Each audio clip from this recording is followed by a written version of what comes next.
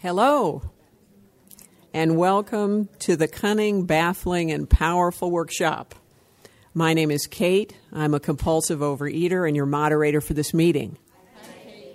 Please join me in the Serenity Prayer.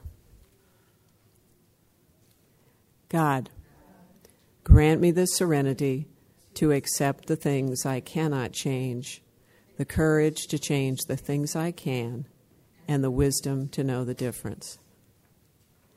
Before we get started, we ask that all cell phones or other electronic equipment be turned off. Even if you think it's off, please make sure. This session is being recorded. To protect our anonymity, no photography, audio, or visual recording is allowed. The opinions expressed here today are those of individual OA members and do not represent Region 2 or Overeaters Anonymous as a whole. Please remember, OA members affiliated with related facilities or other 12-step programs are requested to speak on their recovery in the OA program only. An Ask It basket will be circulated by Sonia for the question and answer portion of this session. If there is any press in this room, please respect our anonymity by not taking any pictures, using a video camera, or using our full names. The format for this session is as follows.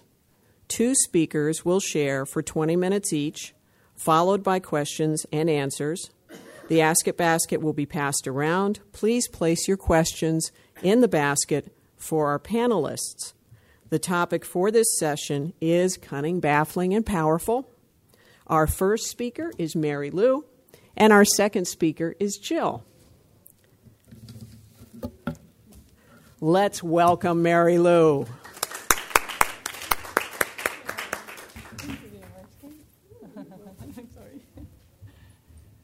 Hi, everyone.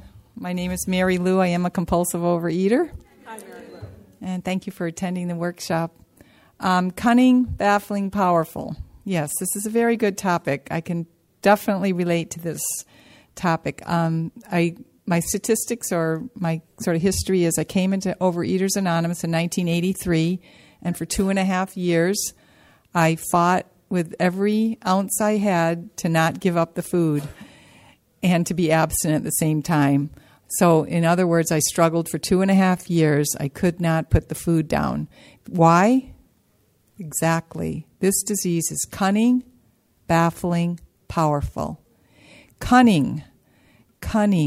I cannot not stress that word of what that disease, the lies that disease will tell me. The cunning part of the disease that tells me, and one of the biggest lies that the disease told me and I believed was that I would die if I did not get the food in my mouth when I needed the food in my mouth. When I needed to pick up food, to shove down whatever feeling I was feeling, to get through any hour, any minute of any day, I believed the lie that said, if you don't pick me up and put me in your mouth, you're going to die. And I was so afraid that I could not survive sometimes an hour without putting that food in my mouth. I didn't know what was wrong with me. I did before I came into this program. I just did not know. I just thought, I'm overweight. I'm an overweight kid. I'm always looking for food. I'm always looking for when are we going to have the meal? Where are we going to get it? You know, what are the snacks? What are the this? What are the that? And I didn't know. I didn't know I had a disease. And I got to be like a teenager, and I remember just, having my own money from like part-time jobs or whatever. And the first thing I would do is go to the store and buy my binge foods, boxes and bags, cartons or whatever. And I just thought it was the greatest thing on earth that I could have my own. It wasn't having to do with my brothers and sisters. It wasn't having to do with my family. It was my own stash. And, I just didn't get it. I just thought, I don't know what I just knew I needed it. All I knew was I needed it. And for some reason I would hook up with kids like after school that did the same thing or whatever. And it was like I had my eating buddies, and I had my own money and I could buy what I wanted. But it started off as just like this sort of like they say, kind of like this hobby, And then all of a sudden, it's like, I cannot stop. So, I mean, just the cunning, baffling, powerful part. What I meant was just the cunning, the lies. There was just the reading in the For Today just the other day. I just wanted to read that one because this is one of the lies. Okay. Cursed be the social lies that warp us from the living truth. Okay, Tennyson. Come now, one bite can't hurt you. It can if you're a compulsive overeater. If I believe the well-meaning people who understand nothing of my affliction, I may be a lonely audience of one to the outcome. Okay. If I can learn so many things through practice, I can learn to say no. Until then, I may have to give up old friends, old places, old activities. It is called going to any lengths. And that was another thing. In those couple years when I was trying to be abstinent, I first came to Overeaters Anonymous, and what I heard, I just didn't know how to deal with food. I was either on a diet, starving myself, or on some kind of diet since high school, since I was like 14, some kind of something trying to control the weight and to control the food. And when I came to Overeaters Anonymous, what I heard was how to put boundaries around my food. For me, it was 3 meals a day, nothing in between, no sugar, no white flour. That's what I heard in 1983, and that's what I stuck with. The thing that bothered me the most in this first couple years when I couldn't stay abstinent, I'd be abstinent for 4 or 5 days, maybe a week, maybe 2 weeks, but I always went back to the food, was I couldn't say no. I would get in these situations, at some social situation, somebody would put something in front of me, and I couldn't say no. I couldn't say, no, thank you. No, I was just such a fearful person. First of all, probably I didn't really want to say no, but then even if there was a part of me that did want to say no, it was like I didn't have the courage to say no. And it said, sometimes you have to give up old friends, old places, old activities, and I had to give that up. I had to, let go of those places that were like walking on the train tracks. If you want to get hit by the train, stay on the tracks. If you want to not get hit by the train, get off the tracks. And that's what they told me, and that's what I had to do, change different things. It said, for today, I'm always aware of who I am and what my limitations are. And, that I have a disease called compulsive overeating. I react differently than other people to food. I just can't, I have to admit that to myself. As much as I think food, come on, food, everybody overeats a little bit, everybody celebrates, everybody, splurges with food, but no, that's not what I do. What I do is I eat myself to death, spiritually, emotionally, physically, because I don't know how to stop. Cunning was the lies, I can turn down food and drink that may be dangerous for me as easily as I can get out of the way of a speeding car. Well, it didn't come that easy. The cunning, the cunning part of the disease is all those lies that it told me. Like I said, the main lie was that you're going to die. These feelings are going to kill you. You're going to die. You must eat.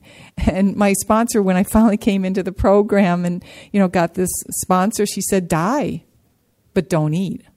And I literally took her at her word, because that's exactly it.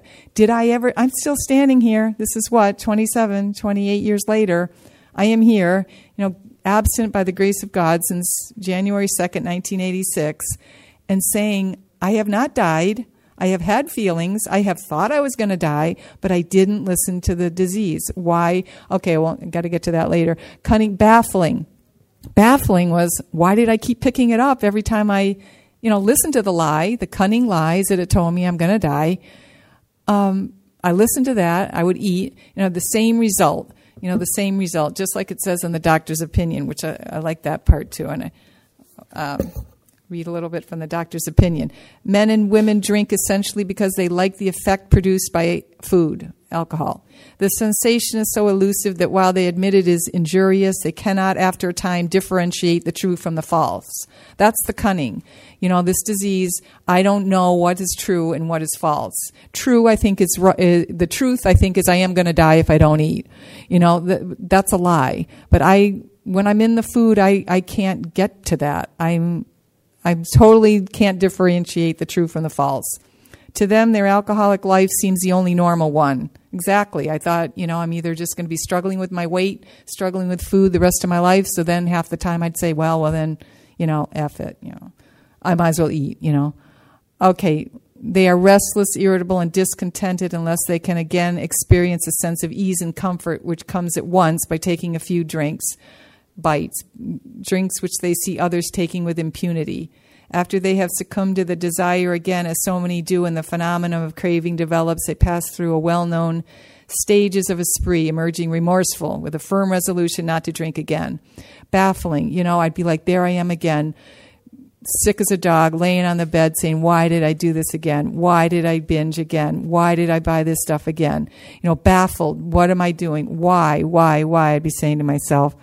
And then I'd get remorseful. I'm never going to do it again. And that, next day, get up, do it again. This is repeated over and over unless the person can experience an entire psychic change. There's very little hope of his recovery. When I heard that topic, cunning, baffling, powerful, this is what I thought of, what I read in the doctor's opinion when I first got this book. I don't even know who gave me the book in the beginning, but when I read the doctor's opinion, and this is me, insane with food, doing this same cycle over and over, listening to the lies, the cunning disease, being baffled of why I'm doing it again, and the powerful can't stop. Once I started, I could not stop. Once I got that addictive substance inside me, like it talks about in the doctor's opinion, it's the allergy. I set up this craving. It's different for a normal eater, does not get that craving. Yes, they eat some of those foods I eat. Maybe sometimes they eat too much of it, but they don't have that craving that I cannot stop thinking about now, this mental obsession of when can I get more? When can I get more? When can I get more? The disease is so powerful.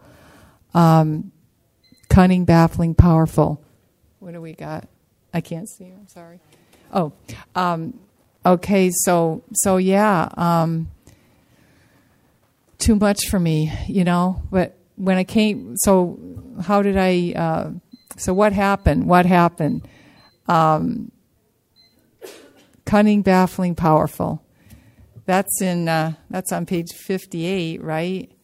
Remember that we deal with food. I'm going to say food, alcohol, cunning, baffling, powerful. Without help, it is too much for us. Without help. What about with help? With help, we can overcome, whatever. Without help, it is too much for us. But there is one who has all power. That one is God. May you find God now. For me, when I came into the program, I didn't want to find God. I thought I knew all about God, and I thought God didn't care about me and my food. What I found was the fellowship. I found people in the rooms that did the same thing that I did with food, that said that they had abstained from the compulsive overeating for years. Hey, I thought anybody that had a week was some kind of saint walking around on, how could they do that for a week? I couldn't do it sometime, 24 hours. How could you not eat between breakfast and lunch? I didn't understand it. And so they gave me a program to work, the 12 steps. But they gave me the tools, what the work that I had to do was use the tools. I had to pick up the tools. If I was going to face this thing that was so cunning, baffling, powerful, I could not do it by myself. I had to have every tool, I had to get on the phone. I had to make phone calls. Sometimes I'd be on the phone from breakfast till lunch. I don't care, 4 hours, I was pretty unemployable anyway. Mostly all I was doing was binging. The only one that hired me was my dad. I had other jobs, but I couldn't function. So then I worked for my dad for a few years, and in those beginning years when I was in OA, so a lot of times, Dad, I'll be back in an hour, and I'd drive to the closest meeting I could go to during the day, and just make up the time later. But, I had to pick up the tools. I had to go to a meeting almost every day. I had to call my sponsor. I had to, make those phone calls. I had to read the literature. I had to get on my knees and ask for help. Every morning, get on my knees and ask God for help. And every night, get on my knees and thank God for the day that I didn't pick up, the food. It wasn't easy. It was not easy letting go of the food. That's why I struggled for 2.5 years, because I just could not admit, I just did not want to smash that idea. Like it said, it was still in the back of my mind. Well, maybe if I just, lose the weight, I can, eat these foods again. And that's just not the case for me. I'm an addict. I just cannot have these foods in any form in my body, because it just sets up this craving that just never goes away. So the power had to come from, for me, it started with, going to the meetings and being involved in the fellowship and seeing other people that weren't doing what I was doing anymore. They weren't doing it anymore. That was a miracle for me to see. So the fellowship, and then them getting me to work the steps and stay in this program. And the main thing is just keep seeking. I guess that word sticks out to me, like, to find this power. That one is God, may you find him now.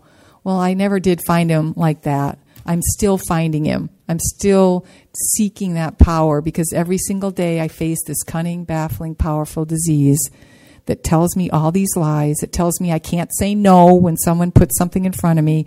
That tells me I'm going to die if I'm having a feeling, if I can't put food in my body to stuff it down. It's telling me, I can't be a normal person out in society because I'm too full of fear. It's just telling me all these lies that lead me to just say, I just rather close the doors, close the blinds, close the shades, take a bag and a box and a half a gallon, and I'm fine. I'm fine. Leave me alone. And it won't leave me alone. That disease is out to kill me, and it will kill me. And I certainly know there is a solution, that I, just to keep seeking in whatever way I can to find a higher power, some kind of power that's greater than that disease. And I'm living proof. There is a power. There's a power, because I am a compulsive overeater. All I would rather do is I'm not standing up here, I'm visiting the area. I'd rather be back at all the old haunts, all the old places of, where I want to be with food. And that's just not an option today. It's not an option. I have to be here, and I have to say there is a way out. There is a way out of our disease. It's just that first, I cannot listen to those lies, and I don't have the power not to listen to those lies. I have to, find that power. I don't know. I guess what I was thinking is when I was first trying to get abstinent too, I just remember my prayer and meditation was, getting on my knees in the morning and saying help, and getting on my knees at night and saying thank you for this day. No matter how bad the day was, if I was abstinent, it was a great day. And sometimes I was on my knees saying, yeah, thanks a lot for this day. But you know what? I hadn't eaten that day, and it was a miracle. And I used to sit in this chair every morning, and I'd write, God, please help me to be willing, to be willing, to be willing, to be willing, to be willing, to be willing, to do what I need to do today, to be abstinent. I didn't know if that meant being on the phone for 4 hours. I didn't know, not going to certain places. I remember, my parents were going to have this big anniversary party, and all of a sudden I just knew I couldn't go. I could not go to this restaurant. I knew what they were serving. I knew what the whole thing was about. I said I could not go. And, certain things like that I had to do. And I was on the phone while they all went to the party. I was on the phone with all my OA friends, for a couple hours to say, I'm not going to die. I'm having a lot of feelings right now, but I am not going to die, and food is not going to help. And, things like that. It wasn't easy. That disease is out to kill us. But it doesn't have to. It doesn't have to. That's the main thing. So keep coming back no matter what. That's what I heard. Keep coming back no matter what. Keep coming back no matter what. I hope that's my time. But no, I know, over the years, somebody said to me, and I wrote it down in my notebook, there's never any reason to panic. There's never any reason to panic. And that's when I ate, when I had that panicky feeling that like I don't know what. I don't know what, but I hope somebody else understands what it is. But it's this anxiety that comes over me like I have to eat, like there's no option.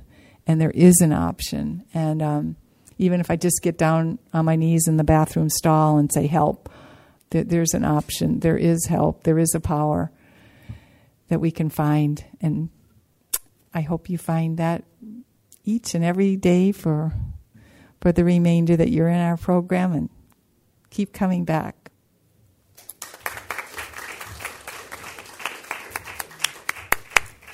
Thank you, Mary Lou. After our second speaker, we'll take questions from the Ask It basket. Let's welcome our second speaker, Jill.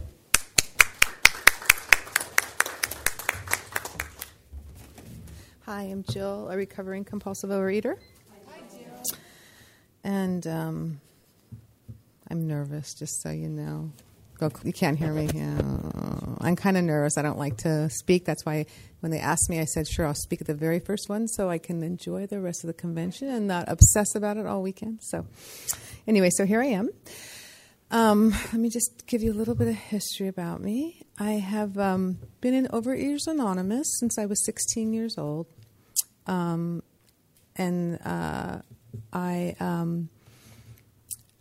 started out up in Seattle for about a year, and then I'm from San Francisco. I was living up in Seattle just for about a year. Then I moved back to San Francisco. So I've been in OA in the San Francisco area since 1977. And I haven't gone continuously that whole time. I've had some breaks, but I'm here today, and I'm abstinent today. And I am maintaining a 67-pound weight loss by the grace of God for about 5 years. So when I started in OA, the way that we used to do the meetings a long time ago, we used to only have AA literature. So so this is ingrained in my mind. I could probably recite it to you by heart. But they used to say in all the when we did all the reading, it said, "Remember that we deal with food, cunning, baffling, and powerful. Without help, it is too much for us. But there is one who has all power. That one is God. May you find him now. Half measures availed us nothing. We stood at the turning point. We asked his protection and care with complete abandon. Here are the steps we took, which are suggested as a program of recovery." You must all know these 12 steps, but first one is 1, we admitted we are powerless over food and our lives have become unmanageable. 2, came to believe that a power greater than ourselves could restore us to sanity. 3, made a decision to turn our will and our life over to the care of God as we understood him. 4, made a searching and fearless moral inventory of ourselves. 5, admitted to God, to ourselves, and to another human being the exact nature of our wrongs. 6, were entirely ready to have God remove all these defects of character. 7, humbly asked him to remove our shortcomings. 8, made a list of all persons we had harmed and became willing to make amends to them all. 9, made direct amends to such people whenever possible, except when to do so would injure them or others. 10, continued to take personal inventory, and when we were wrong, promptly admitted it. 11, sought through prayer and meditation to improve our conscious contact with God as we understood him, praying only for knowledge of his will for us and the power to carry that out.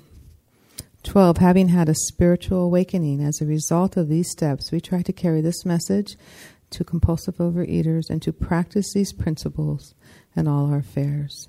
Many of us exclaimed, "What an order, I can't go through with it." Do not be discouraged. No one among us has been able to maintain anything like perfect adherence to these principles.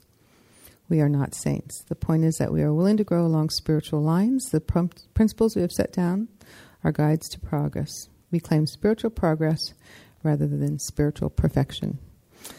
And that is what my program is made of, the 12 steps and spiritual progress.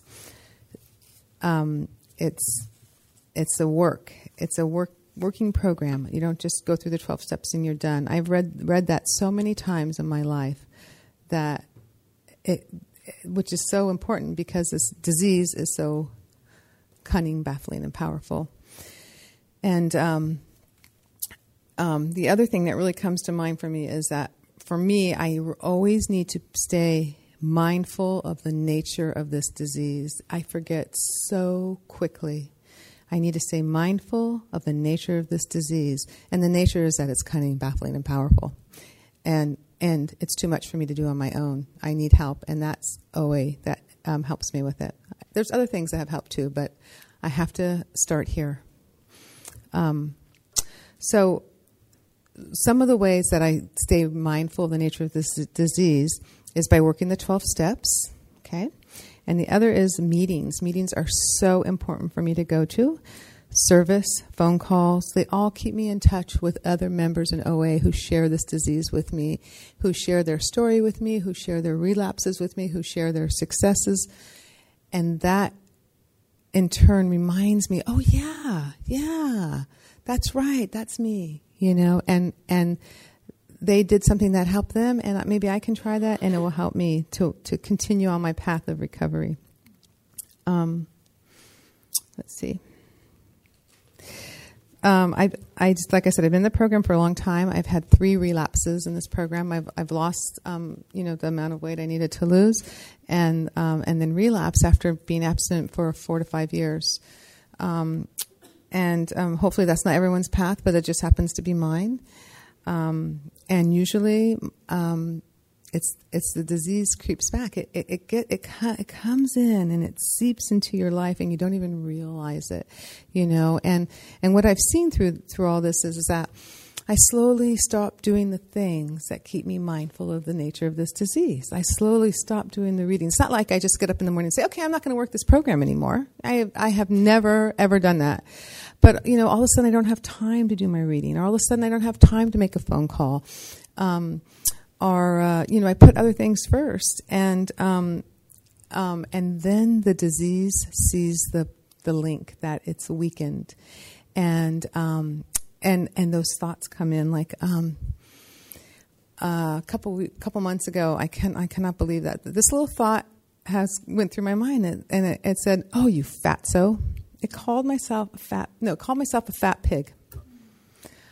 I said, "Oh my God, where did that come from? I haven't said that to myself in so long, and I just know that is my disease talking, But I could say, "Oh, I don't." Oh, okay. Yeah, that is a word, but I am not a fat pig. And that is my disease talking, and I'm just going to let that go. So those are the kinds of things that I've had to do. Let's see what else. I wrote some notes. I get lost in my mind. So bad. So when I'm left to myself, I get lost in my mind. And the fat pig is there, and you idiot, and you're such a weak-willed, and blah, blah, blah. The tapes just go and go. So the negative thinking, the self-loathing, the obsessive food thoughts, this all keeps me in the disease.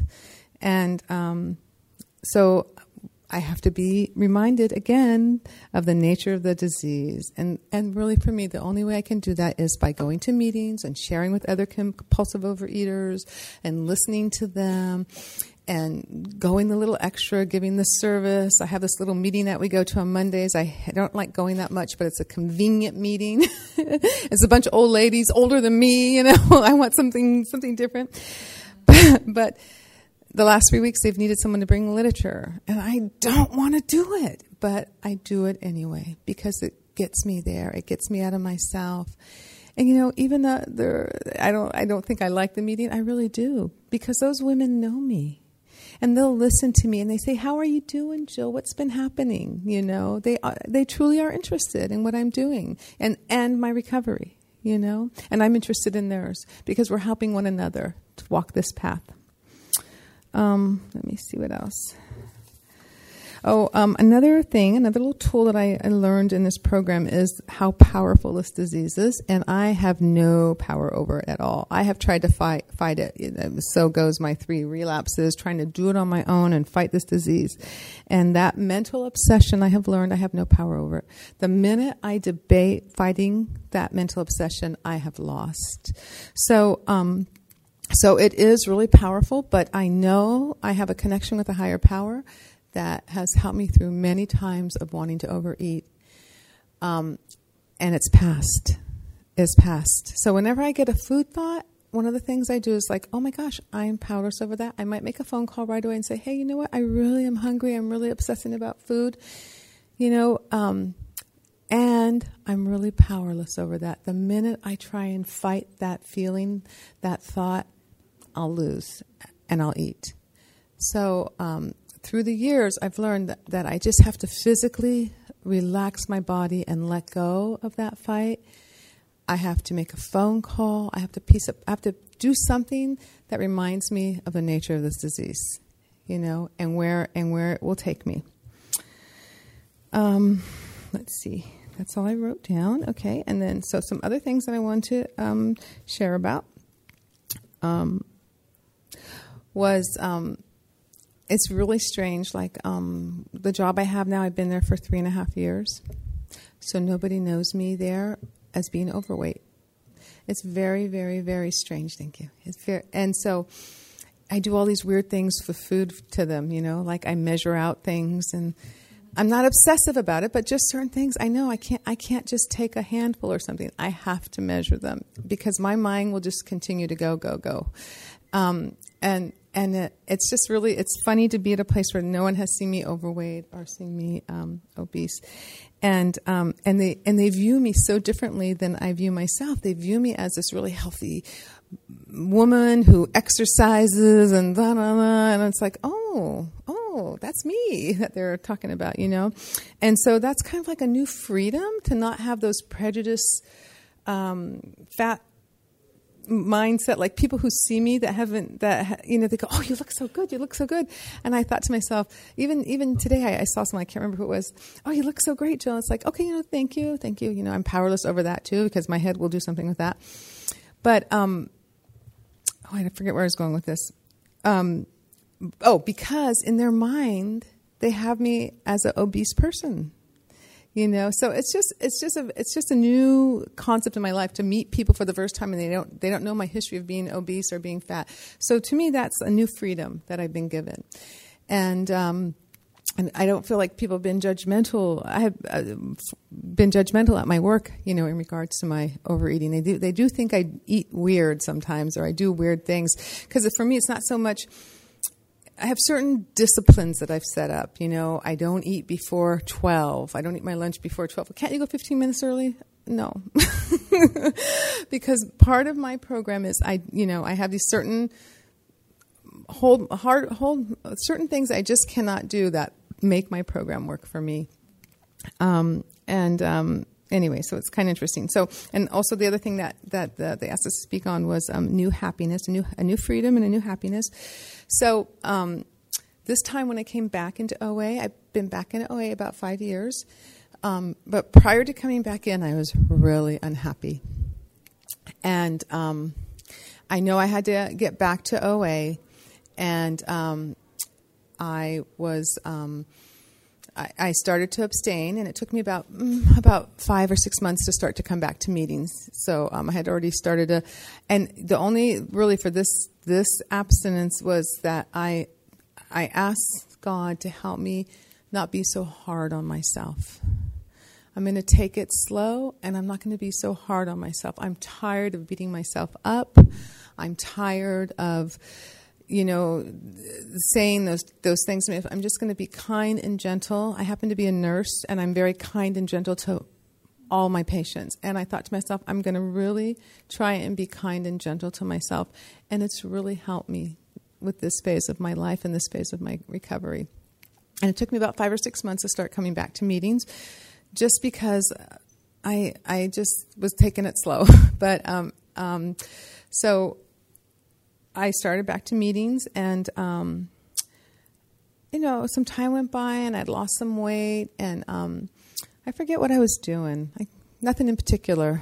And I was walking down the street with one of my daughters, and she said, "Oh, what's funny, Mom? Why are you smiling?" And I said, I feel joy today. And I was like, wow, I have not felt that in so long. I just am happy and I feel joy, and it's not any particular reason. Just because we're taking a walk together or whatever. It's nothing in particular. And that is such a gift from my higher power. I don't feel it every day, but I got these 12 steps that help me deal with life, that help me deal with stress. My kids are almost all grown now. I was sharing with Mary Lou, we've known each other for a long time. And when I got married, I had like 5 or 6 people from OA there, and they're still in these rooms. I mean, I used to work for Safeway, and I'd wear my little pink smock to the meetings. They say, "Oh, Jill, I remember when you used to come to the meetings, little big pink smock." Yeah. So it's just wonderful to see some of the old timers, and we both have a smile on our face, and I know that we're experiencing joy in our lives. Like I said, not on an everyday basis, but I hope to. That's my yet. I hope to experience that joy on an everyday basis. And I would say that I'm pretty happy. So I am so grateful to Overeaters Anonymous, and I am grateful that I kept coming back. You hear that over and over and over, and it's true. Some of these sayings sound so cliche, but they're really at the heart of my program. My 1 day at a time is so important. My mind could get so into what I ate yesterday and how imperfect it was and how I'm going to do this tomorrow or do that. And that concept is so ingrained in me. 1 day at a time, Jill. What can you do now? You didn't like your breakfast. You thought it was sloppy. Okay, that is gone. What can you do right now to work your program? What can you do right now to work your 12 steps? And sometimes that's how it is. It's minute to minute. What do I need to do right now? I get out my tools and I read a little something, or I make a phone call. I'm not too into the emailing and texting because I'm old, and we always made phone calls. I like to actually talk to someone. And I have to say, at least 80% of the time, I don't get anyone. So I leave these long messages. I'll say, "This is Jill. I'm leaving you a long message. This is an outreach call. I'm leaving you a long message." You don't have to listen to it. But just me taking the minute to leave it is what I need to do. So, and you'd be surprised that people do call me back, not right away, but like maybe a day or two later, and it's right when I need the phone call. So those phone calls do help, even though you don't talk to the people. They really help me. So I've texted a few times. I'm not a big texter. So let me think what else. Anyway, so I wanted to say, thank God that I kept coming back, and I have started to experience some of the promises that are in the Big Book. And also, I just wanted to let you all know that it's really an honor for me to be able to come up here and share with you. I really am so grateful that you're here. That you're here to listen, that you're here to help this program along, because I really need it.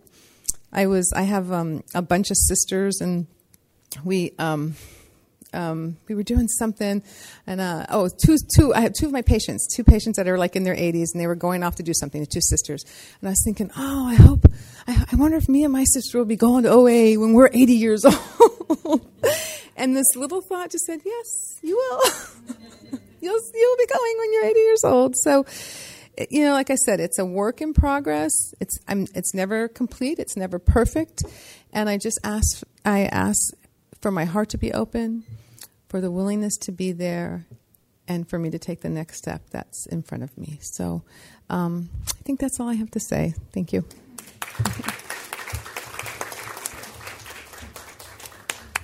Thank you so much, Jill. I'm going to ask Jill and Mary Lou to come up here so they're near the microphone while we do Ask It Basket. Could you both come up, please? And while you're coming up, thank you so much. I'd like to start you off. Would you each be willing to talk for a minute or two about how sponsorship has helped you with this cunning, baffling, and powerful disease? Okay, sponsorship. Without a sponsor, I would not be in this program. I've had several sponsors since I came in 1983, and the times that were the toughest for me to be in the program and work the program was when I didn't have a sponsor. So, I've always had a sponsor. I totally rely on them, and I totally suggest them. Same with me. I've had numerous sponsors through the year. Mary Lou was once when she was here also, my sponsor. And then it helps the most, that you have someone that you have a daily contact with, that you're in touch with, that knows you. It's not always so easy to find a sponsor, though, I have to admit. I don't have one right this minute. I am in the process of trying to find a new sponsor. After all these years, you think I still need a sponsor? Yep, I still need a sponsor. I've worked the 12 steps. I've written 3 or 4 inventories, and but I still need a sponsor. I still need to have a daily connection with someone in the program to help me along the way. And that's all it is. It's just people helping people recover from the disease of compulsive overeating. It's putting yourself out a little bit to be of service and to care about humanity. So.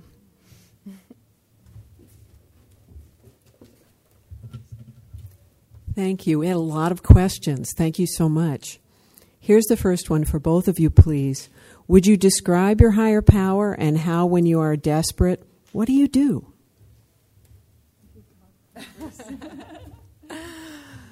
Okay, so my higher power, remember, this is just for me, okay?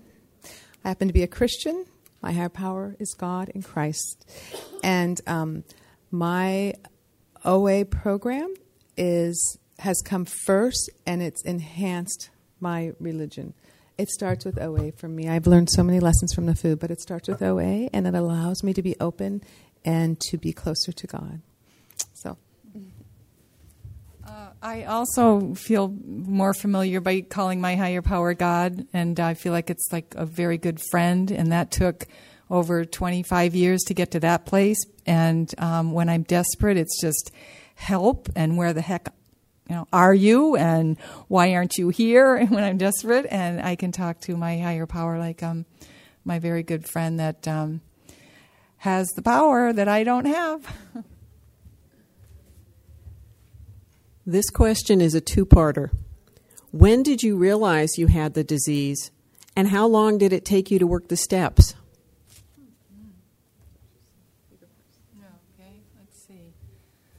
I don't know when I realized I had this disease until I think it was right before I came into the program, and I decided to tell a good friend of mine in a church group I was in, because that was one of the things I did looking for a higher power. I was in every church there ever was, I think, and baptized in all of them too, because I thought if they baptized me, I wouldn't eat anymore. And I thought that I needed that conversion. And, many times I went to those places where they dunked you in the wells and stuff. And I mean, I was raised Catholic, so we weren't really doing those kinds of things. But I had asked this person, I finally was honest with somebody about how much I ate. And she said, oh, yeah, sometimes I do that. And I looked at her, and then she said, there's a group on Wednesday night called Overeaters Anonymous, that kind of thing. So I didn't know about the disease till I got to the meeting and found out that I had this disease called compulsive overeating. I thought it was another diet group, but, and what was the second part about, work this step? Well, that's my life. I mean, I'm always working the steps. I'm sure when I first came in, I had sponsors that told me after a few months, come on, you got to write a 4th step. I remember doing it because she told me I got to write a 4th step or else I'm going to go back to eating. And I was about 4 months abstinent and, going through that. But I mean, over and over, it's living in 10, 11, and 12, doing 4 steps when I need to, the steps are just, I don't know, like doing the steps. You live the steps, make amends. All this stuff is just how you live after a while.